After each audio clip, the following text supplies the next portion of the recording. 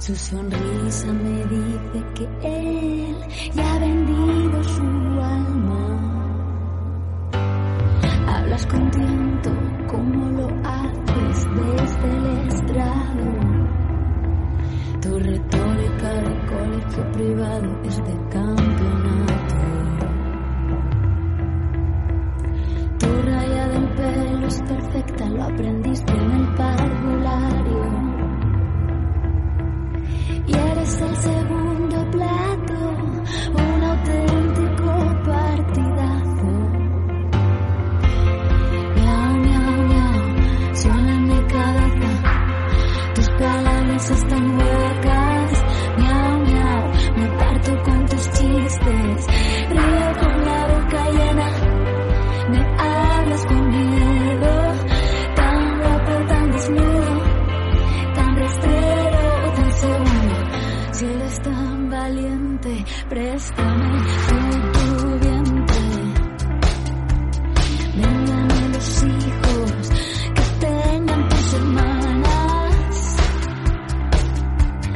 Déjame que beba un poco de tu sangre. Sácate los ojos, alquílame tu carne.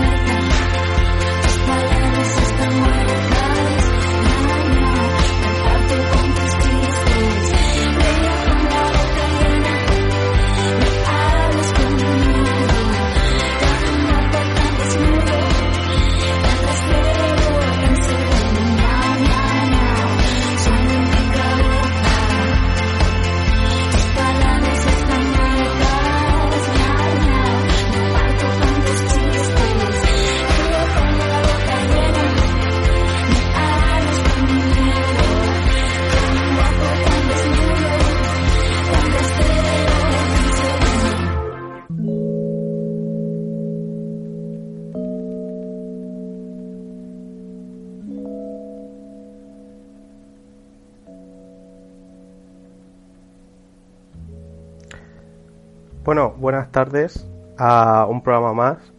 Ahora hemos cambiado un poco el nombre del programa y el logo y varias cosas que hemos introducido esta semana de novedades, porque queríamos darle un aire más profesional y además un título que a lo mejor, un nombre del programa que nos definiera mejor para invitaros de alguna manera a este programa. Es como una habitación en la que queremos compartir nuestras cosas, nuestros gustos, todo lo que amamos, que al fin y al cabo es todo lo que compartimos entre nosotros y lo que compartimos con vosotros. Y el cambio del nombre del programa viene un poco de eso, de Consejo de Sabios a Red Room, que aparte de ser un homenaje a el famoso palíndromo de la película de El Resplandor de Stanley Kubrick, que es una película, pues, una película de culto, pues también es un homenaje a lo que somos nosotros, que somos hijos de un poco de los 90, de los 80. Y bueno, con este programa queremos hablar un poco en esta habitación, en esta Red Room, en este 6º capítulo de este programa, de lo que nos acontece, porque parece que vivimos en una distopía, por así decirlo. Y entonces pues vamos a hablar un poco de un concepto tan complejo que como es la distopía, y sobre todo la distopía en esta primera parte del programa la vamos a dedicar a centrarnos en literatura y en cine. Bueno, en cine.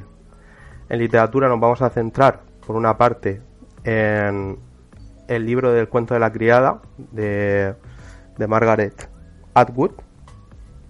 Vamos a utilizar, después comentaremos la edición que utilizamos, que bueno, la de Salamandra, realmente la más famosa que hay aquí en España. Y bueno, después comentaremos una selección de 3 capítulos que hemos hecho: 15 millones de méritos, Caída en picado y Hand de DJ de Black Mirror, que nos pueden dar buena cuenta de el complejo de distopía y de sociedades distópicas como vemos en el cine y en la literatura. Así que vamos a pasar a recibir ya a nuestros contertulios habituales en este programa, y a los que agradezco como siempre cada semana que estén una vez más con nosotros. Así que bueno, vamos con ellos.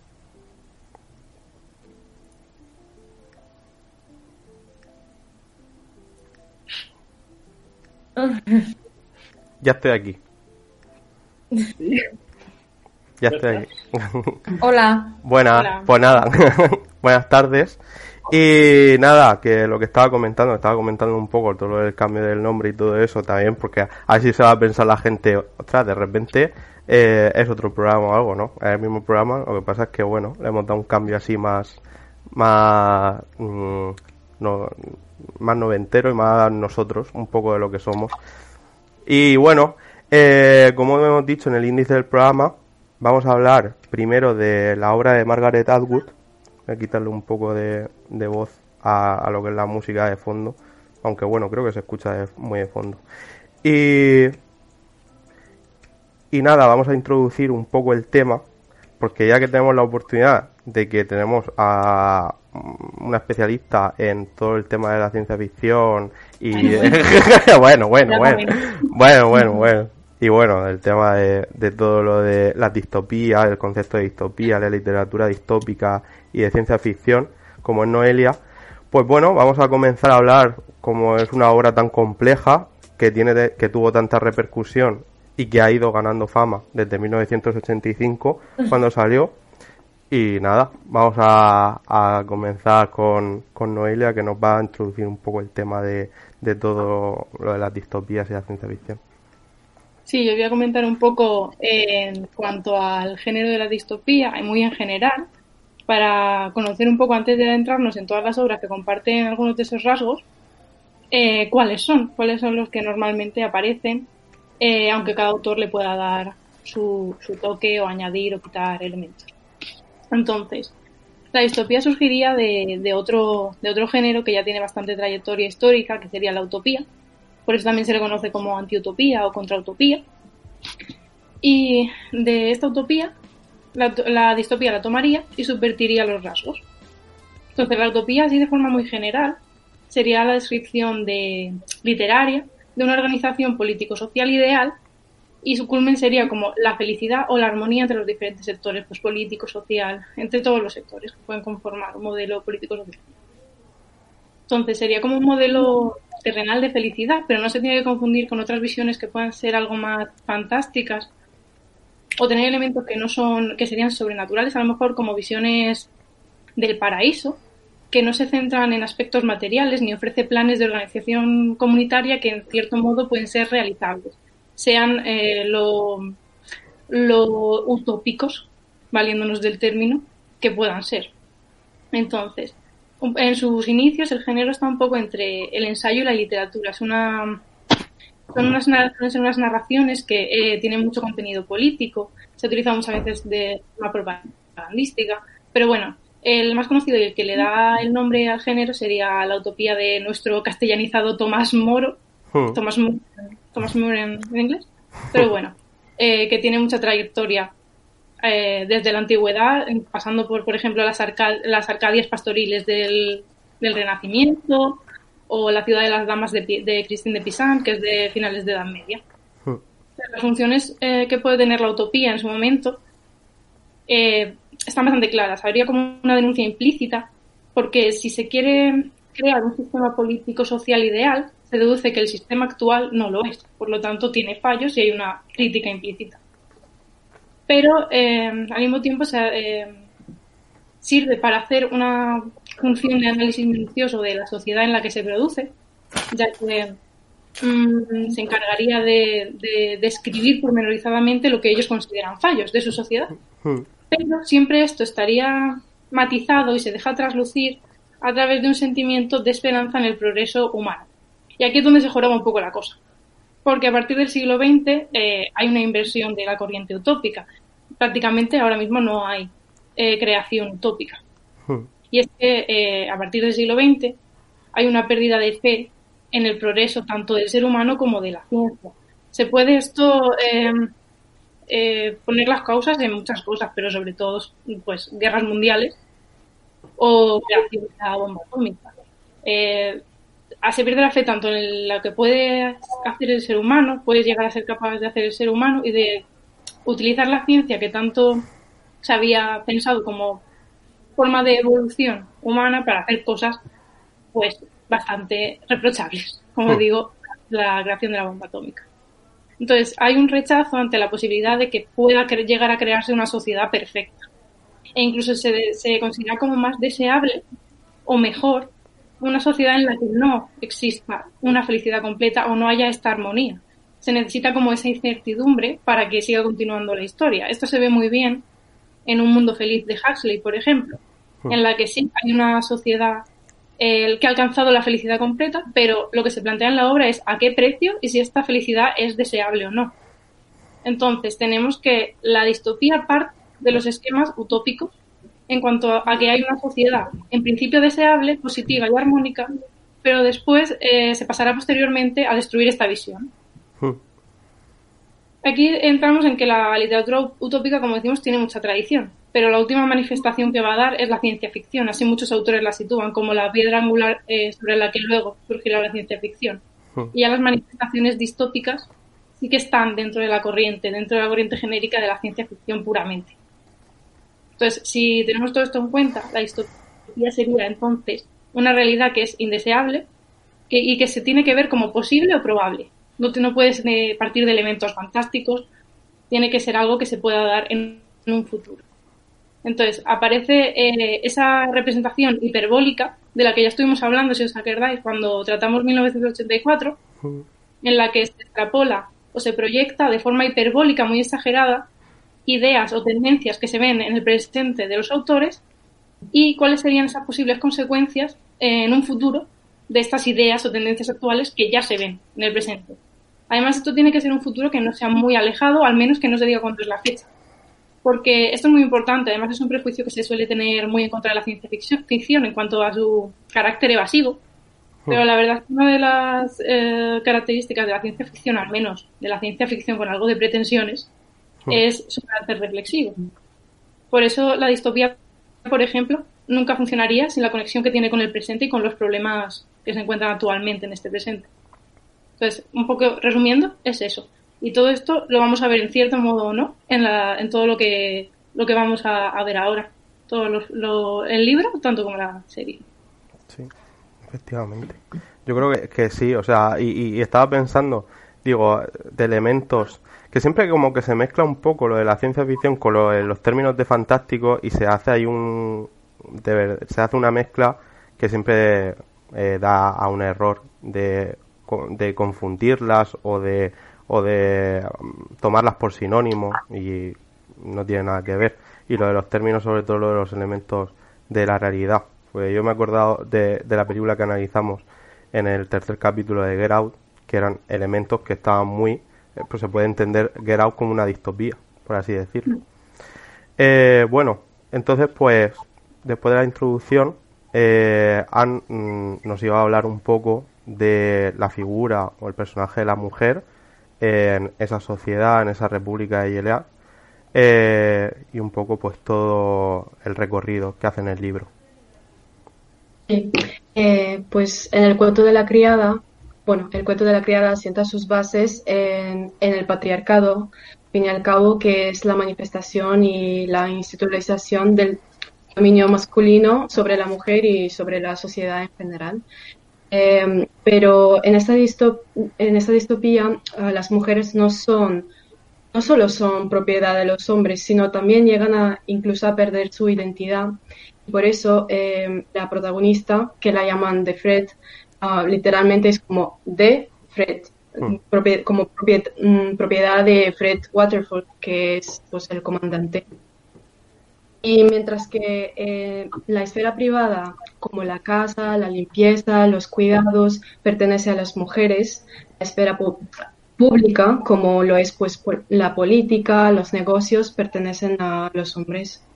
Y en el libro encontramos sobre todo tres tipos de mujeres. Las primeras son las martas, que son mujeres infértiles y de clase inferior, y quienes se dedican a las labores del cuidado y de la limpieza, la cocina y tal, las tareas domésticas en general, vamos.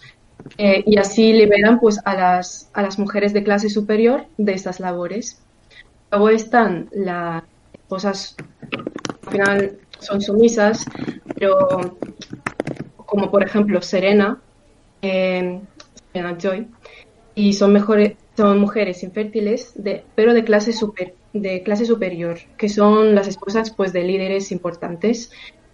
Y se dedican a dirigir los trabajos del hogar que desarrollan las cartas, y a primera vista parece que cuentan con más privilegios que las demás mujeres, y en cierta parte sí tienen más privilegios, pero no tantas, y en el fondo no dejan de ser como más que una mera propiedad del hombre, así que tampoco están en una situación idílica, digamos. Y por último tenemos las criadas, que son las reproductoras, de un mundo ampliamente infértil. Estoy escuchando, no sé si. No sé si alguien tiene el. Hay un poco de ¿Alguien tiene el sonido puesto? Ya está, ¿no? No. A ver. ¿Ahora se escucha mejor? Espérate.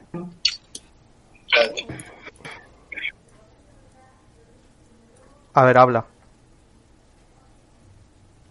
Pues por último tenemos las criadas. Sí, ahora sí que se escucha bien. Ay, no sé qué lo escucho mal. ¿Lo escuchas mal? Si se escucha mal, lo sentimos. No, sí, no, se escucha bien, se escucha bien. Viendo. Sí que lo escucho como repetido, pero pues nada, las criadas, que son las reproductoras, y ante un mundo ampliamente infértil, las mujeres que aún son capaces de procrear reciben gran importancia, pero al mismo tiempo son las que más sufren de todos. Se las forma en el centro rojo y se las adoctrina para convertirlas prácticamente en esclavas sexuales para los líderes y los hombres. Participan en ceremonias donde al final son pues violadas por los comandantes para quedarse embarazadas, y también se les enseña a culpabilizarse por todo tipo de violaciones y horrores que sufren. Y he encontrado una cita ahora, ¿no? Es Le toca el turno a Janine, que cuenta cómo a los 14 años fue violada por una pandilla y tuvo un aborto. ¿Pero de quién fue la culpa?, pregunta tía Elena mientras levanta un dedo regordete. La culpa es suya, suya, suya, cantamos al unísono. ¿Quién la arrastró a eso? Tía Elena sonríe satisfecho de nosotros. Fue ella, ella, ella. ¿Por qué Dios permitió que ocurriera semejante atrocidad? Para darle una lección. Pues ahí es un poco un resumen de lo que acabo de decir. Sí. Y pues es muy distópico al final. A ver.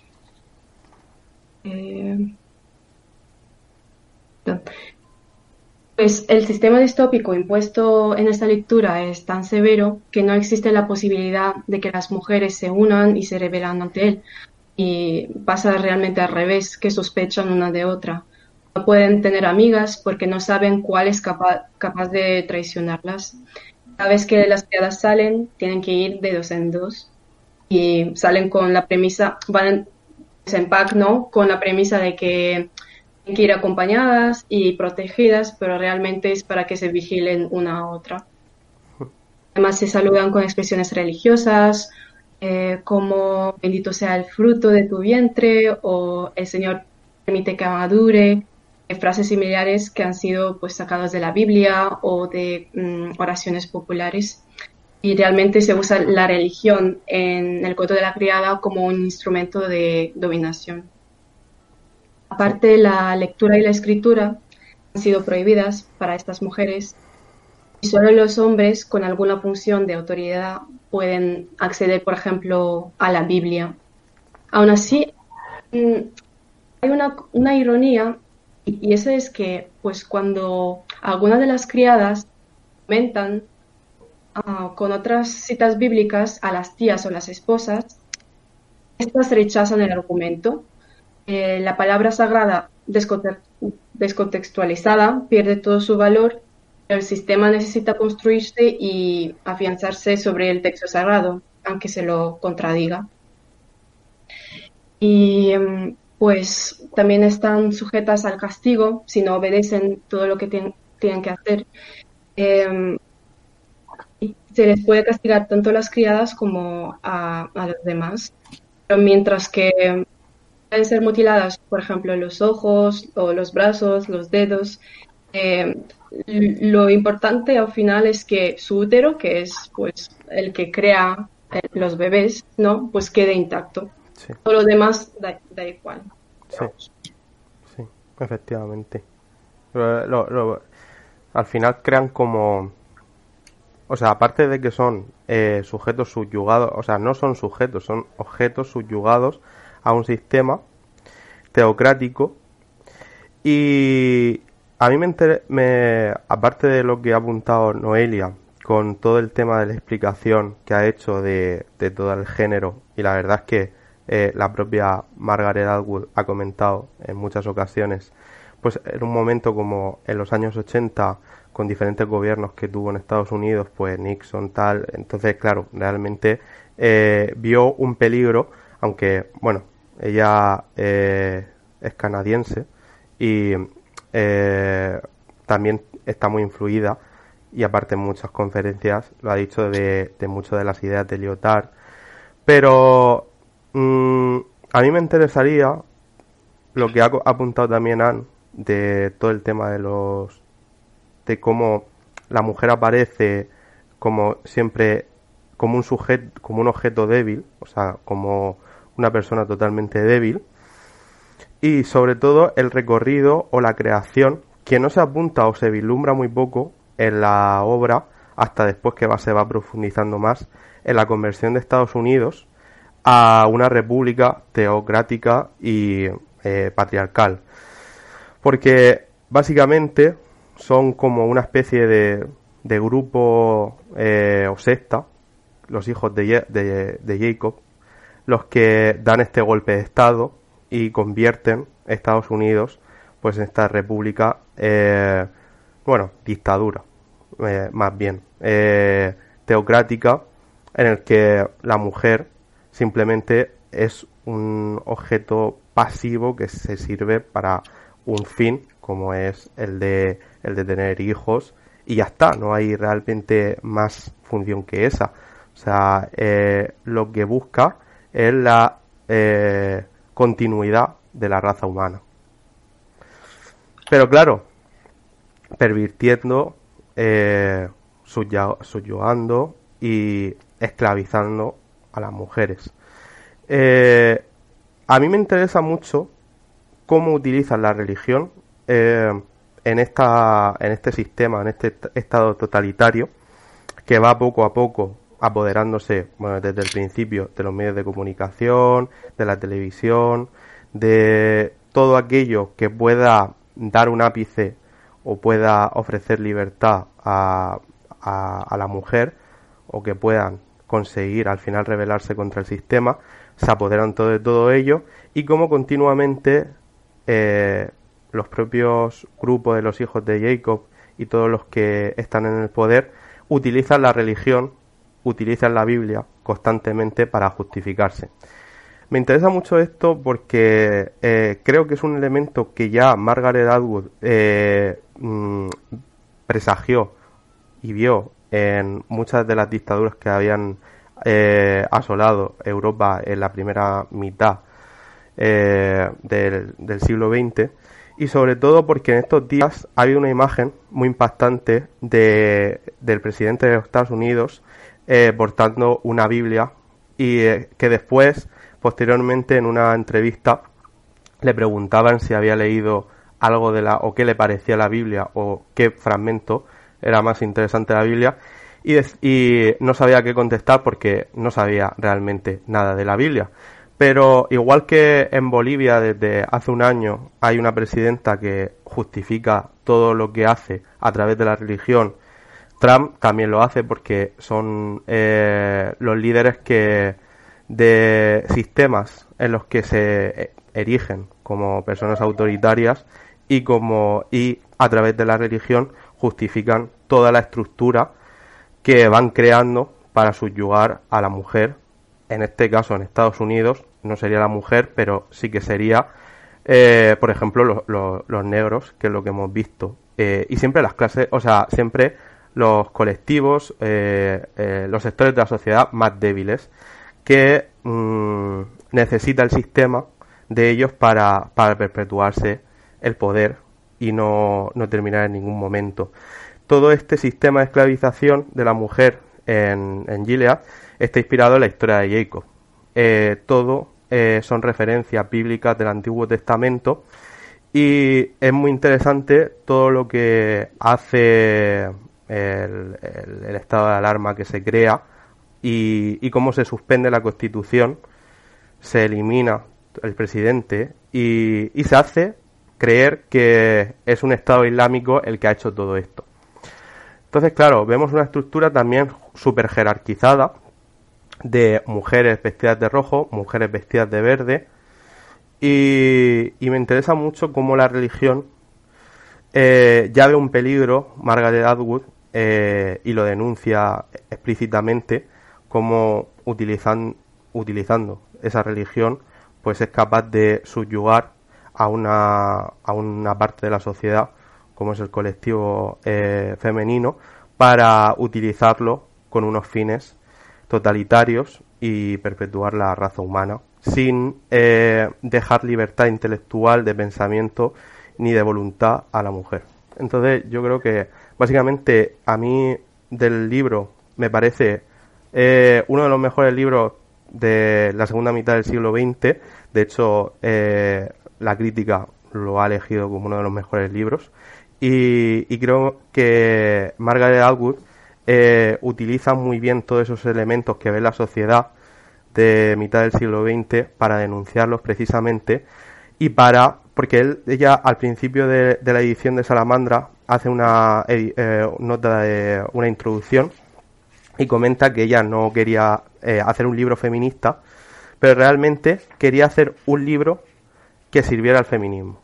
Entonces creo que de alguna manera eso al fin y al cabo es lo que se ve en las últimas palabras, y sobre todo la estructura y por qué escogió al final de título el cuento de la criada, que es el cuento de una persona como cualquier otra más, pero de un sistema en el que se encuentra totalmente eliminada su perspectiva de libertad, por así decirlo. Y no sé si que querías que te he silenciado un momento, porque hay un momento que se escuchaba ya como una locura. Alejandro, te voy a dar volumen y te voy a dar voz otra vez de nuevo. ¿Querías comentar algo? Yo tengo todo apagado, es decir, no sé si puede ser que... No, ahora ya está. No sé, se ve que ha habido algo, pero no sé. Que bueno, ya está. En realidad queda poquito que comentar. ya no solo por el tiempo, sino porque lo habéis dicho todo. Es decir, sí que hay que hacer algunas matizaciones porque decís que es una distopía. Yo creo que es una utopía para Vox y otros grupos, por ejemplo, el grupo Los Harris, que quitando esa peculiaridad de que los podían colgar, como pueden ir comprando niños a través de alquilar los úteros de las mujeres, yo creo que para ellos, quitando algunos matices, no estoy seguro de que se puedan considerar discutibles. Eso es lo primero. Luego ya, sí, si en 1984 y otros libros tenían como referencia real los estados fascistas, Alemania nazi, la España franquista y demás, para poder construir sus propias bases, su propia sociedad, los uniformes y demás, este tiene, aparte de, digámoslo así, esa actualidad exagerada, porque en eso se basa la distopía, como bien ha explicado Noelia, en buena medida aquellas sociedades en las que el cristianismo, digámoslo así, podía imponer estados teocráticos. Y pienso, por ejemplo, en el feudalismo, básicamente en el feudalismo de los estados europeos, porque no en vano se justifican los distintos grupos sociales, los distintos estamentos a través de la Biblia. En el caso del feudalismo, a través de la angelología cristiana, en este caso a través de citas un tanto chapuceras. Porque la interpretación de la Biblia es una interpretación torticera, una interpretación interesada, como en el fondo todas las interpretaciones de la Biblia, o toda interpretación, toda traducción de la Biblia ha sido siempre una traducción política. Pero tú has dicho antes que la Biblia no se lee o no se conoce, se guarda bajo llave, no tienen acceso a ella las mujeres, y esto choca un poquito con las sociedades, no el puritanismo y los protestantes, que sí que abogan por la lectura privada de la Biblia frente a la tradición católica, que por el contrario niega tal posibilidad por una razón muy evidente que yo comparto. No debes leer la Biblia porque no la vas a entender. Es decir, necesitas una guía. Es un libro que dice verdad. Si tú no lo interpretas mal, te vas a equivocar y vas a pecar. Eso pasa con todos los libros. Cada libro tiene una sola verdad y ya está, salvo Quijote, que tiene muchas. ¿Vale? Y otro aspecto que quería nombrar, y es que ahora mismo no me acuerdo cómo se llama, yo la llamo monasterio, pero estoy seguro de que me podéis dar el nombre de la mujer del comandante. Rocío. ¿Cómo? ¿Monasterio? ¿Rosario? ¿Rocío? ¿Monasterio? ¿Rocío? No sé cómo se llama. Pero del comandante de Espinosa. Eso, sí. Bueno, Rocío, monasterio. El comandante, claro, es una mujer una intelectual que lo pierde todo una vez que la revolución por la que estaba luchando se consuma. Y en esa sociedad completamente reprimida, ella ha perdido mucho, no ha perdido tanto como otras mujeres en las que no tienen un puesto privilegiado, pero desde luego han perdido mucho más que los hombres. Esta sociedad que es completamente represiva, controladora, que no solamente reprime a las mujeres, sino también al conjunto, porque necesita imponer esa masculinidad. Es lo que siempre se dice y en lo que tanto se centran aquellos que quieren hacer el feminismo agradable a los hombres, y es que el machismo también nos afecta a los hombres, por una mera razón. Yo, ¿qué familia voy a soportar si tengo una muñequita que podéis ver al lado mío? Es decir, yo difícilmente puedo, como hombre, por lo tanto, el machismo a mí, pues claro, evidentemente a mí me ataca. Lo mismo pasa con el resto de los hombres. Los hombres que no se ajustan a la sexualidad masculina y heteropatriarcal, pues son reprimidos. No obstante, dicho sea lo cual, contra esa intención de hacer agradable el feminismo a los privilegiados, son las mujeres precisamente las que peor palo se llevan. Luego, esa masculinidad exacerbada y violenta que se puede observar en todos los aspectos, incluidos los castigos que bien recuerdan a sociedades feudales y no tan antiguas, como pienso, por ejemplo, en algunos estados islámicos bastante amigables con algunos monarcas europeos, de cuyo nombre no me acuerdo. Y también, en cuanto a la calidad literaria del libro, claro, no fue reconocido en su momento y es difícil hablar de que se trate de que sea simplemente por su calidad literaria. Uno dice, no, el libro es una mierda. El libro es una mierda. Lo que pasa es que, claro, ahora lo han sacado a colación ahora porque cuadra perfectamente con la crítica que se está haciendo a los partidos de extrema derecha que abogan por resolver los problemas que está habiendo con la vuelta del machote y la familia tradicional bajo su yugo. Pero en cierto modo también puede ser que por las ideas que promocionara no encajase bien y fuera ideológicamente apartado, porque al fin y al cabo el canon literario es una historia ideológica de elección de libros. Y claro, vistas así las cosas, ¿hasta qué punto esa gente, es decir, qué le vas a decir a esa gente? Y es que, en cierto modo, ya lo habéis dicho realmente todo. Más allá de que la educación no exista, que sea un conglomerado de FPs de las que tanto le gustan a la patronal, FP de criada, FP de Marta, FP de lo que sea. Una sociedad que no lee, una sociedad, en fin. Porque leer, evidentemente, siempre es positivo. Por ejemplo, leer la Biblia. Por leer la Biblia, si leyéramos la Biblia todos, esto no sucedería. Efectivamente. Resumen final. Margaret Atwood quería que leyéramos la Biblia. Sí. ¿Queréis cerrar alguno un poco la sección? ¿Queréis comentar algo más? ¿Noelia? A ver, ¿Quieres comentar para algo? mí es que hablar del cuento de la criada sin hablar de su epílogo me parece no hablar del cuento de la criada. Sí, lo iba a comentar el epílogo. Las historical notes en el ficticio congreso. El congreso ficticio, sí, menciónalo. Sí, menciónalo. Es súper importante porque lo que tenemos es que recupera un proceso de ficcionalización, sí, que se ve desde el mismo título de la obra, el cuento de la criada. El cuento es ficción. Exactamente. ¿Vale? Tenemos que estos fragmentos que de Fred en español ha grabado, porque no pueden acceder, como bien ha dicho Ana, a la escritura ni a la lectura, los ha grabado y un profesor, hombre además, los ha recogido y los ha transcrito a una especie de cuento con hilación, ha hecho saltos temporales, lo cual ya implica una modificación. En el cuento de la criada es súper importante el lenguaje y la narración, porque habla todo el rato desde lo que decimos de la Biblia de forma descontextualizada, de cómo interpretamos las cosas y cómo se pueden alterar las narraciones, depende de quién las cuenta y cómo las contamos.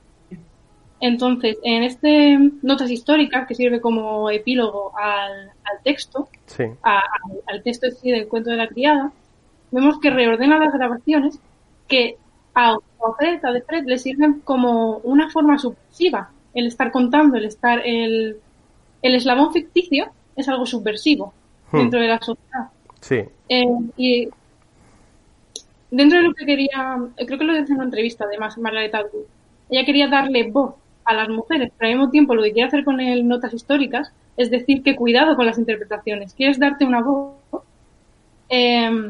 pero también quieres tener un lector que sepa encontrar la voz y que sepa que las diferentes interpretaciones son posibles, depende de cómo te llegue el material.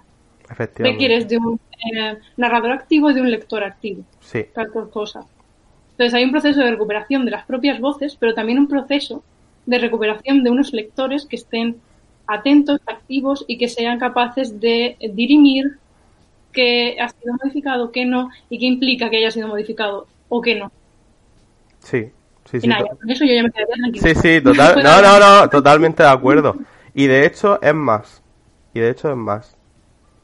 A lo mejor realmente no sería tan descabellado con ese epílogo que le da un cierto sentido a toda la obra, porque sin el epílogo la obra no tendría el mismo sentido. El epílogo le da muchísimo sentido a la obra y cambia completamente muchísimos elementos y desde qué perspectiva leerlo. No sería descabellado incluso pensar que Margaret Atwood lo que nos quiere incluso hasta denunciar o avisar, y ya con esto concluyo este bloque, es que la lectura de la Biblia por la humanidad es una lectura mediatizada y perniciosa en la que la única mala es la mujer.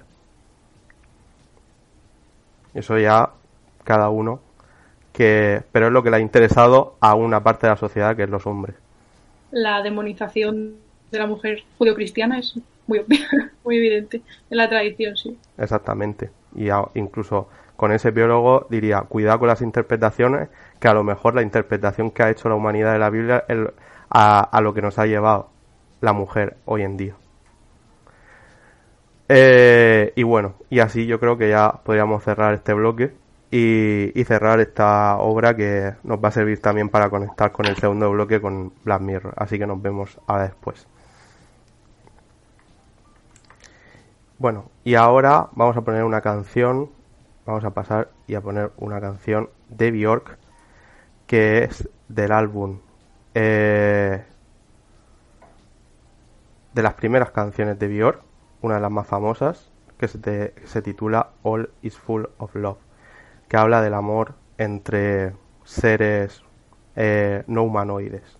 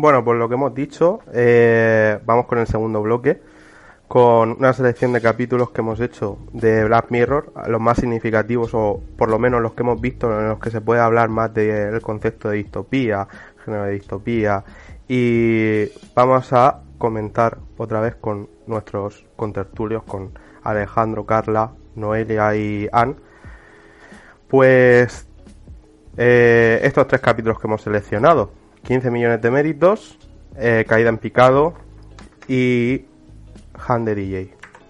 Así que vamos con ellos de nuevo. Vale, otra vez estamos aquí. Voy a poner la pantalla completa. Y bueno, lo que estaba comentando, haber puesto que vamos a comentar estos 3 capítulos que hemos hecho una selección y que creo que nos pueden dar buena cuenta de todo el tema de la distopía que estamos tratando hoy en este programa, en este capítulo, en el 6º capítulo. Y la verdad es que los 3 son muy interesantes. La serie en general de Charlie Brooker es una de las mejores series de, bueno, probablemente de Netflix. Ha sido elegida junto a Dark. Dark ha estado por encima en cuanto a valoración, pero esta es la segunda mejor. Además es una de las primeras y de las más importantes de Netflix, y de hecho Netflix empezó a conocerse en el mundo gracias a Black Mirror. De hecho el creador es uno de los críticos de Guardian, de todo el tema de los medios de comunicación, televisión, de los shows tipo como Factor X, Operación Triunfo, American Idol. Entonces, claro, él en cada capítulo, para quien no haya visto Black Mirror, son completamente diferentes, y cada capítulo gira en torno a una crítica de la sociedad en una clave distópica. Entonces, pues vemos desde críticas a las tecnologías, aunque realmente se está presente en casi todos los capítulos, hasta críticas de la política, líderes políticos, como el capítulo de la segunda temporada de Waldo, o capítulos como el de bloqueo o por así decirlo, de tecnologías como el que vamos a comentar de caída en picado. Y vamos a empezar a hablar de 15 millones de méritos, que es el segundo capítulo de la primera temporada. Voy a bajarle un poco de volumen. Que para mí, probablemente junto al capítulo especial de Blanca Navidad, sean mis 2 capítulos favoritos, porque creo que son los que mejor se pueden ver todo el tema de la distopía y, bueno, de la sociedad actual. 15 millones de méritos parte de una premisa, por así decirlo. Lo que vamos viendo es a un protagonista que está como encarcelado en una especie de sociedad en la que tienes que hacer ejercicio a través de una bicicleta mecánica. Esto parece como cuando el confinamiento, que estábamos todos haciendo ejercicio. Pues tienes que hacer ejercicio para conseguir méritos, y esos méritos canjearlos a modo de, como si fuera los puntos que consigues en la Xbox o en la PlayStation, o los logros que vas desbloqueando. Al fin y al cabo es lo que se va moviendo, y ese concepto, que ya lo apuntó en 2013, bueno, sí, 2011, 2012, cuando salió este capítulo, pues cada vez lo vemos más presente en la sociedad. Cada vez que nos metemos a cualquier canal, cualquier vídeo de YouTube, tenemos que tragarnos, suena mal, pero tenemos que tragarnos la publicidad. Nos cuesta y la publicidad la vemos en todas las plataformas, en Spotify, en todo, y tenemos que pagar, porque si no, realmente no podemos saltarnos esa publicidad. Y eso es lo que le pasa un poco al protagonista de 15 millones de méritos, que tiene que, para saltar la publicidad, gastarse dinero, esos méritos que va consiguiendo a través del ejercicio que hace con la bicicleta estática. Vemos ya desde el principio en el capítulo, la verdad es que vemos ya una sociedad totalmente deshumanizada, en la que el resto de compañeros de la sala, en la que el protagonista, Vin, que interpreta muy bien Daniel Kaluuya, que es ha salido en Black Panther, Get Out, y la verdad es que está teniendo cada vez más reconocimiento y fue nominado a Mejor Actor en muchos de los premios por la película Get Out. Y vemos como el resto de compañeros pues un poco se van riendo de todo lo que aparece en la pantalla, que la televisión pues es telebasura, porque es riéndose de un show en el que se ríen de personas con sobrepeso, y vemos una sociedad en la que saca lo peor de nosotros. También vemos la publicidad de Factor X, que en ese capítulo se llama Hot Shot. Lo único que despierta o que cambia el desarrollo del capítulo es la música. Una chica, que es Abby. Abby, cuando la conoce Bean, pues le despierta algo que, como él bien define, dice: eres lo único auténtico que me ha pasado este año.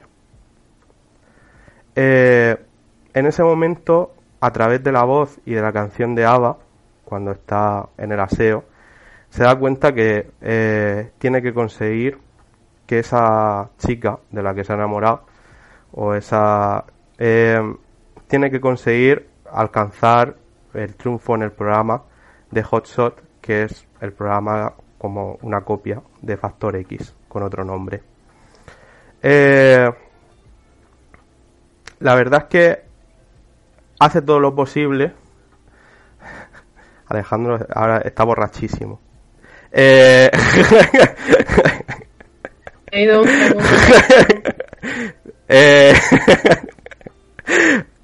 Bueno, la cuestión que se ve una sátira de la telebasura, de los reality shows, de todo el abuso de las tecnologías, y como el propio Pin lo menciona muchas veces, que Abby es la única persona que de verdad auténtica que le ha pasado, y que todo lo demás es confeti y son cosas banales, pero nada es real. Cuando Abby por fin, es convencida por Bean de que tiene que presentarse al programa, aunque tiene mucho miedo, cuando se presenta, claro, canta muy bien, convence al público, todo el mundo se queda un poco impactado con toda la interpretación de ella de la canción. Vemos como una persona angelical, y todo el mundo se queda un poco embobado por su voz. Pero ¿qué pasa? Pues lo que pasa es lo que pasa siempre con esta sociedad. O sea, realmente lo lógico o lo normal es que Abby hubiera ganado el concurso y hubiera conseguido a lo mejor pues tener un reconocimiento o una fama a través de su música. Pero es imposible realmente, porque en un programa como en el que no gira todo en torno de la música, como podíamos ahora hacer una analogía con Operación Triunfo, donde la música está en un segundo plano y donde lo que más importa es el show que se hace o que se crea en torno a la música, pues Abby no tiene tanta importancia de toda la música o todo lo que canta. O sea, lo importante es lo que le proponen los señores del tribunal, de todo el juicio que hacen, que es que Abby pues sirve más para un programa pornográfico. Claro, al final Dean se queda entra tanto en cólera de ver como una persona tan pura como Abby, o una persona tan que él confiaba y era lo único real que había visto, ha sido pervertida por un programa que no se ha fijado en su voz, sino en el potencial erótico que tiene. Realmente eso es lo que pasa muchas veces con este tipo de programas, y lo que pasa normalmente con un sistema como el que vivimos hoy en día, en el que realmente importa más la imagen o la manera que incluso tiene este tipo de concursos de erotizar y de crear un producto erotizado para venderlo. Y de alguna manera también es una crítica al mundo, a la industria del porno y todo este tipo, y a la industria de estos talent shows, en el que no se premia tanto el talento, sino el potencial que tenga de marketing, y es lo único que se fijan los miembros del jurado. Y así vemos. Yo, como reflexión de este capítulo, que tiene muchísimo contenido para mencionar y analizar profundamente de todos los aspectos que se ven en él, quiero hacer una reflexión un poco de la distopía que crea Charlie Brooker en este capítulo, que es magistral, que utiliza muchos de los elementos literarios de Adorno y de Horkheimer, y de toda la dialéctica de la negatividad, y critica precisamente que en el sistema que vivimos hoy es capaz de absorberlo todo y adaptarlo todo, y cómo el poder es capaz de seleccionar cualquier crítica para servirse de ella y ir en contra del propio sujeto. Realmente, al final, todo lo que resume la sociedad que vivimos, o la que plasma en el capítulo, es que incluso cuando una persona como el protagonista quiere hacer una crítica fuerte y hay un momento en el que se amenaza, amenaza a todos que se va a cortar y se va a suicidar, pues realmente los miembros del jurado no se quedan con la amenaza o con que se vaya a suicidar, sino con el potencial del discurso como producto que pueda vender. Y a mí me recuerda a una persona que ganó el Got Talent en Telecinco, con un poema, y básicamente al final quedó realmente en un producto de marketing, y básicamente en eso. Porque al fin y al cabo el sistema en el que vivimos, el capitalismo, lo que nos hace es que todo lo que vayamos a crear tenga un valor, y que ese valor deshumaniza completamente al ser humano y lo hace dependiente de un sistema que solamente, y después lo veremos en el de Caída en Picado, todos queremos ponerle un valor, y las redes sociales sería como una hipérbole o una sobredimensión de lo que es el capitalismo hasta los extremos. Y básicamente, por así decirlo, después, para cerrar el capítulo, haremos a lo mejor una reflexión final, pero básicamente en el capítulo, o por lo menos yo lo que he visto más, es como esa crítica a los talent shows y esa crítica a la sociedad actual, y que vemos cada vez más en todas las plataformas, que solamente a través de dinero pues podemos bloquear la publicidad y tantas cosas. Pero yo me quedaría sobre todo en la reflexión de cómo el capitalismo puede pervertir y puede contaminar tanto a un ser tan puro como la protagonista, solo para conseguir sus fines, y que al fin y al cabo, esta tarde cuando estaba viendo con mi madre una película de la vida de Marilyn Monroe, me he acordado un poco de eso. O sea, me he acordado un poco del tema de que realmente también podría decirse así, que Marilyn Monroe también se lo cargó el capitalismo, o acabó con ella la sociedad capitalista. Bueno, después de que Alejandro no sé cuántas botellas, ya es que está borrachísimo, está mamadísimo. Bueno, espérate que te dé voz, porque te he quitado voz porque es que estás mamadísimo. No, bueno, no sé, es que Carla está riendo. Yo es que como estoy... No estoy borracho, mi problema es que no soy un ser humano completamente funcional, y estas cosas, no sé, no me funcionan. Esto... Bueno. Y eso básicamente. Bueno, ¿quién quiere continuar con el capítulo de Caída en Picado? Yo tengo algo que decir. Venga, lánzate. Lo primero, más allá de que es muy discutible que las sociedades que presenta Black Mirror tengan algo de malo,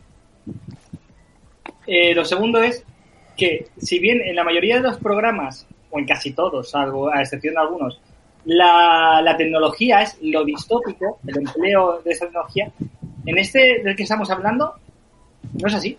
Es decir, es más allá de, oye, pues está haciendo bici todo el día, a los gordos, o sea, hay un continuo culto al cuerpo, el ejercicio hace que la sociedad funcione porque da energía, los gordos son completamente despreciados, algo que también ocurre hoy en día con la gordofobia. Más allá de eso, y bueno, que estamos rodeados de pantallas, más allá de esa crítica superficial a lo que ya existe, o sea, que sí, que lo que quieras, no es la tecnología lo que ha causado todo esto. Es decir, en este programa, si en los otros dos sí que es una crítica a la tecnología y todo eso, o los efectos perniciosos de la tecnología, en este caso es algo que ya existe, que son los ristos y esas cosas, quiero decir. ¿Cómo se llaman en España? Espera, a ver, Carla, que te tenía silenciado también porque había un momento que como se escuchaba eco, pues ya he silenciado a todo el mundo. ¿Qué es culpa tuya? Di, O sea, Carla. No, que te referías al talent show en sí o a la persona... Al chiringuito de Risto. La cosa, Sí. en los otros dos que sí que tenemos, ¿de acuerdo? Sí que hay una crítica a la tecnología como tal, o a los efectos perniciosos de la tecnología, como es el de caída en picado, o Han de DJ, ¿era así? Sí, Han de DJ. Sí. Pero en este caso yo no veo, creo que se descuelga un poco, sobre todo con respecto a los dos otros, porque este pertenece a los tres primeros de la temporada, en ese sentido. Y eso, vamos a seguir hablando de los otros, pero es muy discutible que se pueda considerar eso sociedades distópicas. Hombre, distópica, porque no, hombre, en el sentido de que no hemos llegado a eso, porque no vivimos en una caja como en el segundo capítulo, Claro. Un presidente no se ha follado un cerdo como en el primer capítulo, no, entonces claro, realmente ese tipo de cosas pues no han sucedido, y lo que prevén, y eso es la genialidad del Caída en Picado, lo que prevén en un capítulo como el de el Caída en Picado de 2016 es la sociedad que puede llegar a pasar, porque realmente toda distopía tiene un contenido de crítica, porque si no hubiera un contenido de crítica, lo que pasa es que lo sabe adaptar muy bien y lo sabe sobredimensionar, que es lo que comentamos. Mira, esa es otra idea que tengo yo de Black Mirror, y es precisamente la tesis frente a la ejecución. Si la ejecución es perfecta, en la mayoría de los casos da gusto verlos, más allá de que puedas compartir o no lo que de la diégesis, cómo narra el juicio que hace de la tesis, ¿no? Todo eso. Más allá de eso, son capítulos, son ficciones muy bien hechas. Sin embargo, las tesis parecen sacadas de una publicación hecha por un adolescente de 15 años en el 2012. ¡Ay, la sociedad de las redes! ¡La sociedad de no sé qué! ¡Ay, la sociedad de no sé cuánto! Nos hemos deshumanizado porque utilizamos Facebook. Las tesis son una mierda porque son tonterías que hacen que si hay el peligro de ser continuamente la sociedad de transparencia, el peligro de no sé qué, no sé cuánto. No, pero es necesario, ¿no? O sea, realmente si no decimos estas cosas, ¿no? O sea, realmente a lo mejor son tesis un poco banales, pero realmente si no hubiera ninguna serie que a lo mejor reflejara que nos estamos volviendo unos gilipollas con todo esto, a lo mejor, hostia, es que... ¿No? Yo no creo que nos estemos volviendo unos gilipollas, por el contrario, la sociedad ha avanzado muchísimo y está avanzando muchísimo más, va a avanzar muchísimo más precisamente por estos avances tecnológicos, más allá de que los señores boomer y los señores mayores y toda esta gente que todavía no sabe utilizar el Instagram y está viviendo en Facebook sea incapaz de entenderlo y se rebele contra ellos como si fuera algo... No, pero vamos a ver, vamos a hablar del segundo, o sea, realmente, el segundo capítulo, Caída en Picado, ¿tú consideras que sea algo bueno que nosotros valoremos o que sobreexpongamos cada de nuestras vidas? Cada aspecto de nuestras vidas es imposible de evaluar, así que esto, como tal... Pero estamos llegando a eso. El principal, que es la transparencia y el hecho de que nosotros, cada cosa que hagamos sea evaluable, es algo que parcialmente ya existe y tienes, antes era País y ahora simplemente es Google. Sí. Es decir, más allá, es decir, vais a puntuar este programa, vais a puntuar mi negocio, vais a puntuar lo que sea. Eso es positivo. Pero es positivo porque el sistema nos lo dice. Pero realmente esto es bueno. Yo como consumidor voy a saber a qué me expongo si voy al kebab de la esquina frente al bar de al lado. Es decir, esa es la diferencia. Sí, ¿y por qué nos tenemos que...? Lo que propone Caída en Picado es que eso te sirve para todo en tu vida. Te sirve para conseguir un trabajo, te sirve para conseguir una casa, te sirve para irte de viaje, te sirve para que te den un vuelo, te sirve para que te presten un coche, te sirve para todo. Nosotros ahora no nos sirve para todo una puntuación que te dan en internet. Claro. Pero la tesis principal de la idea de estar expuestos, sí, que que estemos continuamente fiscalizados y que eso conlleve unas consecuencias, eso tenga unas consecuencias, como tal, esa tesis es como, para empezar, no es realizable y por otro lado es como, que no sé, es decir, en parte ya existe y es beneficioso. ¿Quieres comentar algo, Anne? Sí, en plan... Pues, a ver... sí. Porque estabais hablando como a nivel igual más general. Sí, más general. Vamos a ir un poco más concreto. Sí, quería especificar un poquito. Sí. El capítulo de Caída en Picado trata sobre, al final, la sociedad del espectáculo un poco. Y en cada interactuación con un vecino o con cualquier persona se procede a evaluar a esta mediante una aplicación del móvil. Esto al final crea un ambiente tóxico en el cual las personas llevan caretas en todo momento, aparentando pues una falsa amabilidad y con el único propósito de ser aceptados o gustados por el prójimo.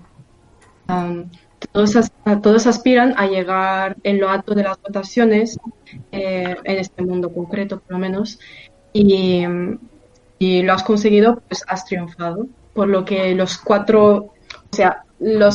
votaciones son creo que de 1 a 5, sí. Entonces los 4,5 altos son los influencers, como los de hoy en día, ¿no? Que cuentan con grandes privilegios y descuentos. Pero al contrario, a las personas con votaciones bajas se le prohíben muchas cosas y de esta manera fomenta una sociedad cuya única motivación es ser gustados, pero sin importar de falsos de llegar para conseguirlo. Sin embargo, en este capítulo no hay ningún dictador que establece estos criterios. Es el pueblo en su totalidad el que crea esta dinámica. Entonces la culpa de esta dinámica no solo la recibe el pueblo en su totalidad, sino también cada persona individualmente. Y por ello, durante el capítulo, se nos muestra como la protagonista, habiendo empezado en un extremo, por distintas circunstancias imprevistas, acaba dándose cuenta poco a poco de la distopía en la que está viviendo. Y para cuando lleguemos al final, ya es una persona completamente nueva. Es una persona que tiene que tratar con las consecuencias de esta rebelión que ha causado, pero por fin llega a ser una persona real, no una persona falsa que se esconde detrás de una careta y que tiene que fingir todo para conseguir el agrado de todos. Sí, efectivamente. ¿Quieres añadir algo, Carla? Sí, yo respecto a este capítulo y más o menos este capítulo de una sociedad distópica y la sociedad actual, yo creo que se puede establecer una analogía con lo que decía o con lo que defendía Sartre de soy en la medida que soy visto, que bueno, se encontraba pues en sus teorías de la mirada y también en la de la dialéctica de la cosificación, que no dice otra cosa eso de que la cosificación del sujeto para pasar a ser un objeto. Sí. Pues lo que estaba diciendo Anne, ser la falsedad, ¿no? Las falsas impresiones, el aparentar, el mostrar pues conceptos de tu vida que ni siquiera existen para dar una imagen totalmente diferente a la tuya. Sí. Con el fin, pues como decía también Noelia, de conseguir viajes, en el caso del capítulo de Nosedive o Caída en Picado, pues para conseguir casas, amistades, entrar a un restaurante y pues me quedo con la frase de la cosificación del sujeto para pasar a ser un objeto. Sí. Sí, efectivamente. Y yo creo que por eso realmente, si es que o yo estoy o soy muy extremista, Alejandro, o no sé, pero creo que... Te acabas de hackear el ordenador para que se me apagase y tengo que recurrir a la gente que no respeta los opiniones. No, tecnología, ¿por qué utilizas cascos con RGB? pues porque el sistema es que se te escucha muy flojo, se te escucha muy flojo. El sistema, y mira, tú estás sufriendo lo que es el sistema. Porque, ¿por qué no podemos irnos a la huerta, al campo, a hablar hacer este programa? ¿Por qué? Porque me pican. Porque te pican, porque Cuidado. porque el entorno verde y todo. ¿Por qué realmente Lorca cuando llega a Nueva York dice que aquello es la antinatura? ¿Por qué dice que... No, porque es una mierda, hostias, porque es una mierda, Nueva York es una mierda, y ya está, hostias, es que ya está, chicos, es que el capitalismo y todo, o sea, ¿qué hay de progreso en esto? Es que no hay nada. ¿Por qué yo tengo que levantarme un día, estar trabajando, yo qué sé, asqueado de la vida? No sé, es que no encuentro beneficio a nada de lo que estamos viviendo. ¿Por qué todo se está destruyendo y la contaminación está acabando con nosotros? ¿Tú ves algo realmente de progreso en un sistema así? Sí, está claro que después nos ponemos a ver otros sistemas como el comunismo y tal, no se han llevado a cabo, nunca se han hecho bien. Claro, tampoco ha habido gente inteligente. Si es que, porque claro, Hugo Chávez y toda esta gente pues, no tiene dos dedos de frente. Y toda la gente que lo ha intentado llevar a cabo, igual que Stalin y todo eso, porque lo único que hacían es ir al gulag y ya está. Pero vamos a ver, Pero yo lo que quiero decir de alguna manera con el resumen de este programa o del capítulo y todo esto es que al final todo son un montón de tareas, un montón de redes sociales, un montón de cosas. Yo llevo 1000 redes sociales y al final yo porque bueno me sé manejar y tal, pero le encuentro algún beneficio el estar sobredimensionado constantemente, porque al final del capítulo de Caída en Picado empieza a gritar enfrente del otro que está encarcelado, que empiezan ahí a insultarse, y es la primera vez que están de verdad feliz, porque la sociedad de lo políticamente correcto es una sociedad de mierda, que es la sociedad a la que estamos llevando, estamos derivando. Esas sociedades no son consecuencia de tecnología. Si precisamente disfrazan a esa mujer como una ama de casa de los años 50, del estado de bienestar incipiente y temporal de Estados Unidos, es por algo. Es decir, se tratan de sociedades completamente falsas en las que la fachada es fachada y todo lo demás ruinas. Es decir, no se trata de algo tecnológico. Eso ya existía. Es decir, esos son los carteles de propaganda estadounidenses. Esos son los carteles de propaganda soviéticos. Esos son los carteles de propaganda europeos. Es decir, que no es algo de la tecnología. El que todo es cosmética y todo sea falso no es algo de que no sé. Pero lo sobredimensiona, pero lo multiplica. También multiplica los beneficios. Alexa, por ejemplo, no es capaz de hacerme las tostadas, pero me despierta cada día. Y con una canción guay. Sí, pero Alexa pero como dice aquí en la serie, en el capítulo, pero son todos números, ¿no? O sea, realmente, ¿qué es lo auténtico? ¿Hay autenticidad en eso? ¿Hay autenticidad en tratar con Pepe del bar? De todas formas, Alex, yo creo que te estás centrando en lo de la tecnología, cuando la tecnología aquí, por ejemplo, es una excusa argumental. Sí. Mientras que el conflicto son conflictos humanos que se mediatizan a través de el uso de la tecnología. Sí. La tecnología es buena o mala según como la usemos. La tecnología es la tecnología. Sí. Eso es lo que he dicho al respecto de que hay capítulos que utilizan, o sea, son críticas a la tecnología o a las sociedades tecnológicas o a la sociedad de información, porque efectivamente en el caso de Caída en Picado es una crítica a la sociedad de información, a las redes sociales y demás, frente, por ejemplo, a la otra que no es una crítica a una sociedad que está por venir, sino una sociedad que ya existente en todo caso. Pero bueno, piensa que son conflictos humanos los que muestran todo el rato. Está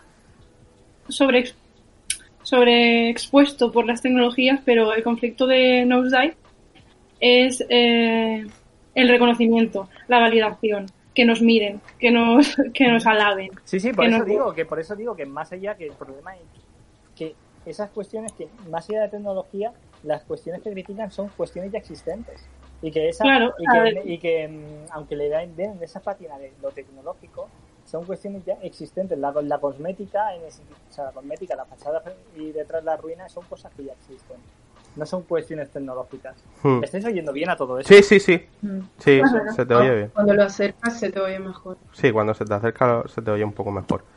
Sí, y yo creo que conecta con el tercer capítulo, con el hand de DJ. O sea, realmente... Claro, lo que se demuestra con hand de DJ al final es que el sistema funciona. Y es lo que hemos dicho... No tiene contenido distópico. Sí, porque realmente es lo que vemos en la sociedad con los programas de citas y todo esto de relaciones como de Tinder, Grindr y mil apps de estas de encuentro de citas amorosas. Pero precisamente se menciona al final que el sistema funciona porque al final se quedan juntos, pero funciona el sistema, pero realmente hay una autenticidad en todo eso, porque bueno, el sistema puede funcionar, pero realmente la relación entre ellos de verdad es auténtica de alguna manera. Les une algo, un ideal. Antes era Bernarda Alba y ahora pues es el Tinder. Tinder. No, Pepe Romanos y ahora es el Tinder. Pepe Romanos ha sido sustituido por el Tinder. No, pero realmente en el capítulo se ve muy bien todo el tema de que muchas veces lo que se reflexionan una vez que se ha hecho la cita es por qué estamos en este sistema, y es como un intento de huida del sistema durante todo el capítulo. Incluso hay una reflexión que parece en clave de canino, de intentar salir de ahí, de salir del muro, de salir de ese sistema.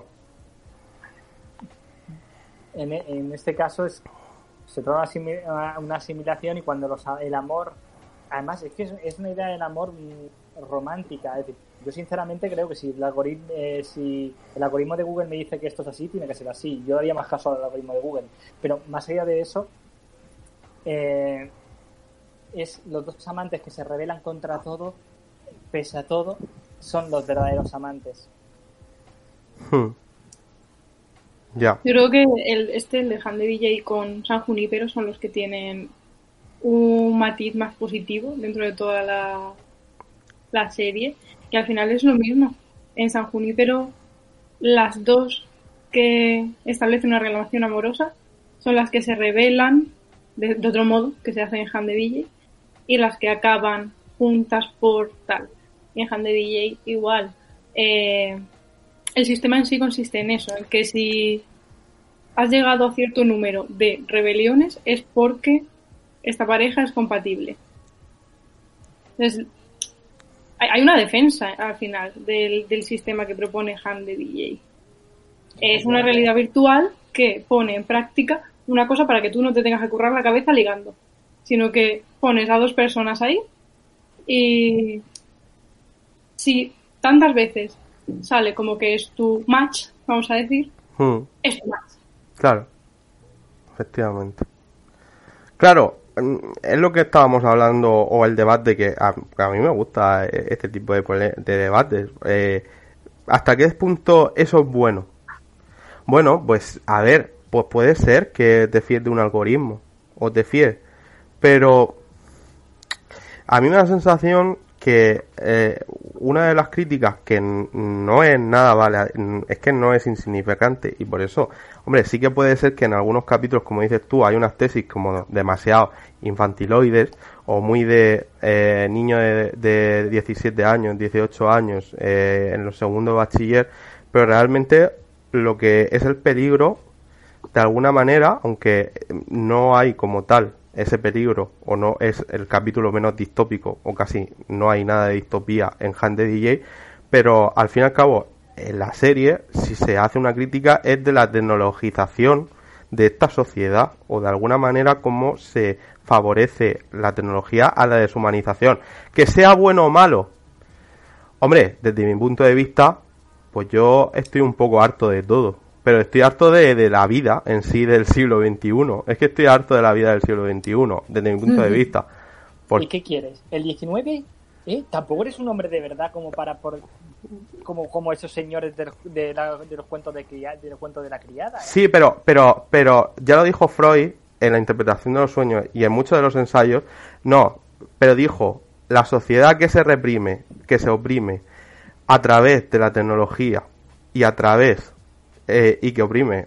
De hecho, mi cámara webcam la sujeta Schopenhauer y un libro, El mundo como voluntad y representación, eso quiere decir algo. La sociedad que se oprime, al final, la Primera Guerra Mundial, la Segunda Guerra Mundial y todas las guerras son una expresión de cómo la contención de nuestros instintos y de lo políticamente correcto nos lleva al desastre.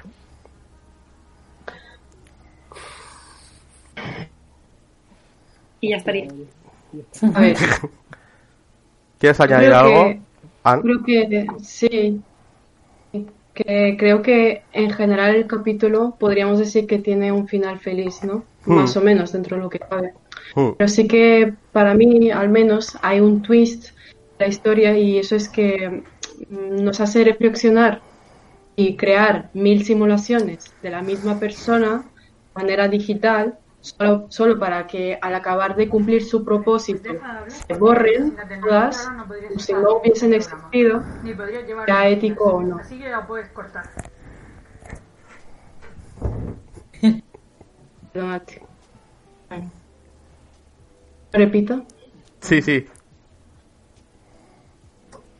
Nada.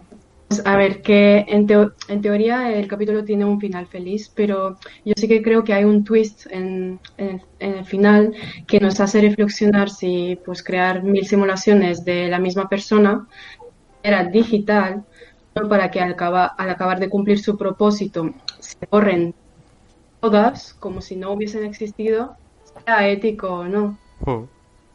Creo que nos hace reflexionar un poco eso, porque al final sí son pues entidades digitalizadas que no sienten, suponemos, ¿no? Pero parece todo tan real, nos hace pensar, ¿sería ético o no? Y eso me recuerda un poco al capítulo de White Christmas. Sí. En un momento a una de las mujeres se le mete dentro de un robot, como en la conciencia de un robot o algo así. ¿Te acuerdas? Y pues en eso, porque al final sí es un robot, pero tiene conciencia. Es un poco así. No sé si yo daría lo que fuera entendéis porque lo que Alexa quiero me decir. tira las tostadas cada mañana. No, pero sí, a ver, si yo no pongo en tela de juicio o no critico la sociedad y la tecnologización de la sociedad, porque al fin y al cabo, como y como ha intervenido mi hermana, que ha entrado un momento, ha dicho, sin la tecnología o sin la webcam, yo no podría estar haciendo este programa. Pues claro, sí, evidentemente. Muy bien. Evidentemente, está claro que la tecnología nos sirve para unos fines, sí, Si van acompañados. Tendrías que ver a Maruenda en la televisión y ahora, sin embargo, puedes ver a Rubius en el YouTube. Efectivamente, y son todo ventajas. Aparte de esas ventajas obvias de que yo viendo un youtuber me culturizo muchísimo más que escuchando a Marwenda, y que el futuro presidente de España debería ser igual que un empresario racista en Estados Unidos, pues aquí o sea, realmente yo lo que critico es que todo el tema de las redes sociales, si al final se llega al extremo, como algunas veces se llega, que ha hecho que incluso gente se acabe muriendo haciéndose un selfie, y son muchos desde que existe Instagram, lamentablemente, tristemente. Pero bueno, es lo que yo que sé, hemos comentado, por ejemplo, quien es idiota va a ser siendo siempre, independientemente de que tenga un lápiz o que tenga un iPad. Pero aparte de eso, es que hasta qué punto quizá, y yo no me meto con, si yo soy el primero que asumo las reglas del sistema o del juego, y está claro que vivimos en un sistema que es imperfecto como nosotros, pero es lo que hay, o sea, ni más ni menos. En nuestra mano está un poco pulirlo, que de hecho hay que pulirlo y mucho, porque si no al final, pues, como lo ha mencionado, o por ejemplo los vídeos que hace Carla, pues al final nos vamos a cargar todo. No, es que no lo vamos a cargar todo. Pero aparte de eso, yo lo que denuncio de alguna manera es que al final, como en el capítulo de 15 millones de méritos, o el de Han de DJ, o el de Caída en Picado, el sistema, cualquier crítica que le hagamos al sistema, o cualquier cosa que le hagamos, al final la va a utilizar en nuestra contra. La va a utilizar para servirse al sistema. Porque cogen la crítica, por ejemplo, George Floyd. Cogen a George Floyd y lo hacen una carcasa y venden esa carcasa. Cogen cualquier cosa y sirve para vender. ¿Dónde está la moralidad de eso? Pues la moralidad en un mundo en el que solamente, como Blade Runner o mundos en los que al final la tecnologización deja paso a las humanidades a un segundo plano, porque las humanidades, sin nosotros, pues todo acabaría en la mierda, porque para eso estamos nosotros las humanidades, para ponerle un poco de sentido a las ciencias naturales, porque si no, pues realmente las ciencias naturales no tendrían ningún tipo de sentido, y aquí lo digo, y ya está. Y aparte de eso, es que creo que al final, si uno se pone a analizar lo que es el día a día de una persona en el siglo XXI, o yo por lo menos, que al final acabes siendo valorado y todo tu trabajo valorado por personas que al final ni fu ni fa, pero bueno, que todo al final sea un sistema en el que todos te van poniendo notas uno constantemente desde pequeño y todo se alimente la competitividad, pues al final realmente uno cuando pasan los años se da cuenta que los momentos más felices que tiene uno en su vida son los momentos en los que escapa un poco de eso y se junta un poco con sus amigos. Realmente el hecho de que estamos haciendo este programa o que hagamos cualquier cosa que nosotros amemos es lo que le da sentido un poco a la vida y es lo que decía un poco Camille, que realmente un proyecto vital es lo que nos tiene que mover. Entonces yo, para cerrar un poco el capítulo, diría desde mi punto de vista que si algo bueno tiene Black Mirror es que realmente refleja muy bien cuando al final la propia sociedad o la sociedad actual, la capitalista, utiliza cualquier cosa que nosotros podamos criticar para crear un producto de marketing y al final succionarla y adaptarla a su beneficio.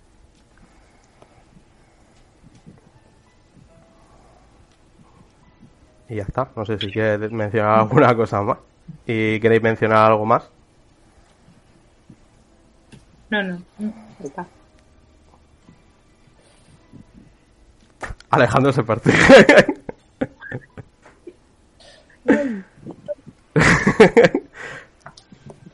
Pero que al final todos, acabamos comprándonos los mejores, y yo soy el primero, y tú también, y yo, y comprándonos los mejores ordenadores, los mejores móviles, y yo al final pues tengo estos cascos, tengo esto, pues sí, claro, sí, es ser hipócrita el hecho de decir todo esto, porque nosotros vamos, pero bueno, es igual que cuando se le dice que un comunista es hipócrita por el hecho de tener un iPhone, pero bueno, yo qué sé, son muchas cosas. Entonces básicamente, así de cerrarlo el capítulo, yo creo que al fin y al cabo la distopía lo que nos hace es un poco de reflexionar sobre todo esto y nos sirve para ello.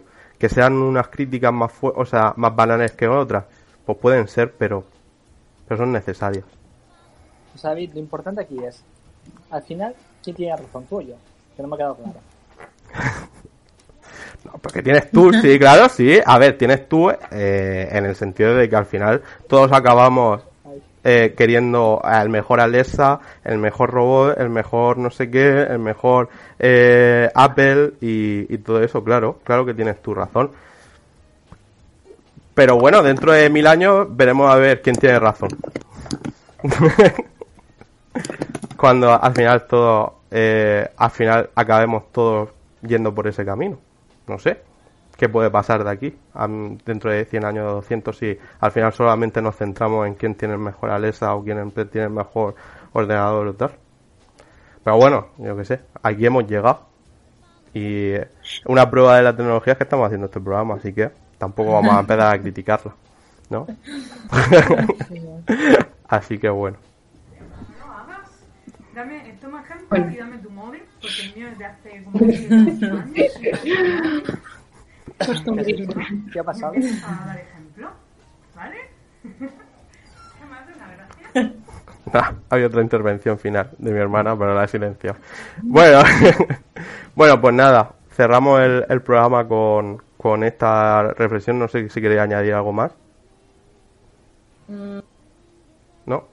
Bueno, pues cuando te pidan que compartas tus cookies, compártelas.